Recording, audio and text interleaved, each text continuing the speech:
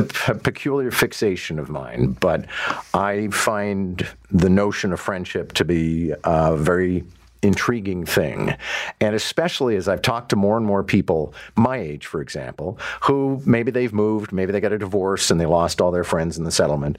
But people find it's very difficult to make friends. There's something almost kinky in the process of making friends.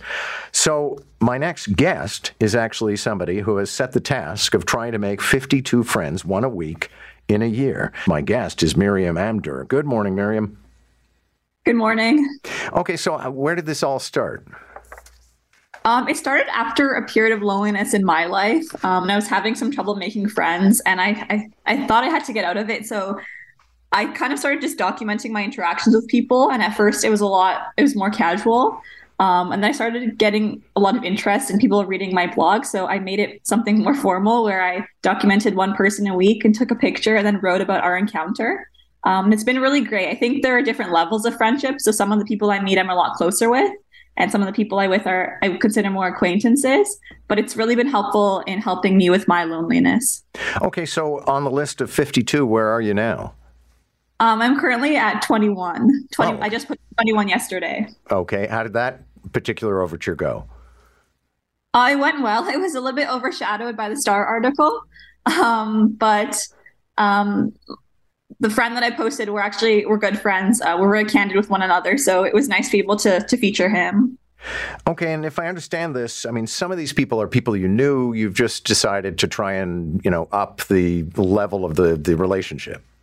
Exactly. Yeah. I think that that ultimately is what I want to encourage people to do, is to look back at people in their life maybe they've lost touch with and reconnect with them, or have more meaningful conversations with the people that they do know, and try to make new friends. So a lot of people that I feature are people that I've lost touch with, or friends of friends, people that I've seen in passing that I never really spoke to. So they're not all entirely new. So before you made this sort of a formal project, I guess it must have been a bit of a different experience. And I wonder how people received your pitch, if there was one. Like, some people would just think, I don't need friends. Or why are you calling me? I think at the very beginning there was some apprehension, especially because I was documenting it so formally. So it was a bit strange that I was taking pictures of our meeting and taking some notes. But I think that I'm someone that's very candid with people, and I like to have deep conversations. So everyone that I feature, they generally are my friends, and even if I met them only one time, we had a deep conversation where I feel like I know them and they know me. So there is a level of friendship where all of these people, I would invite them to my birthday tomorrow if I was having one. So it's overall been pretty well received. What do you have a number in your head of what would be a manageable number of actual friends? Like 5 years from now, how many friends do you think you'll have?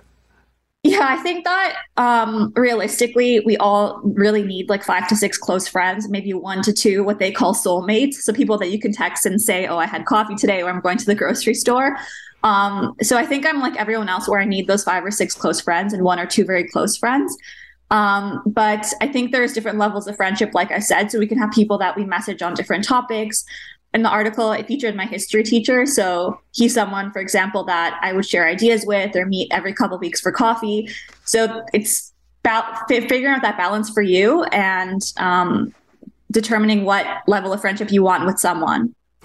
And I wonder, what has this all taught you about the nature of friendship? I mean, is being a friend work? It is definitely work, especially if you want someone to be a close friend. But I think that it's work that's meaningful. So we go to the gym, for example, because we want to take care of our bodies, but making friends is taking care of our social health. And that's also equally as important, if not even more important, in my opinion. So it's a part of our health that we really need to consider, because having friends is, at end of the day, one of the most important things.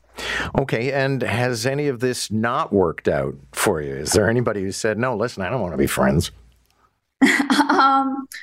I think that I've noticed, especially like with the guys my age that I've reached out to, I think that there is some apprehension because of how vulnerable I require people to be for the blog. So I think there's maybe a fear of vulnerability on some people's parts, especially for men, which is something that I've looked into. But overall, everyone has been really receptive and willing to participate. Thanks a lot for this. I'll be following your adventures moving forward.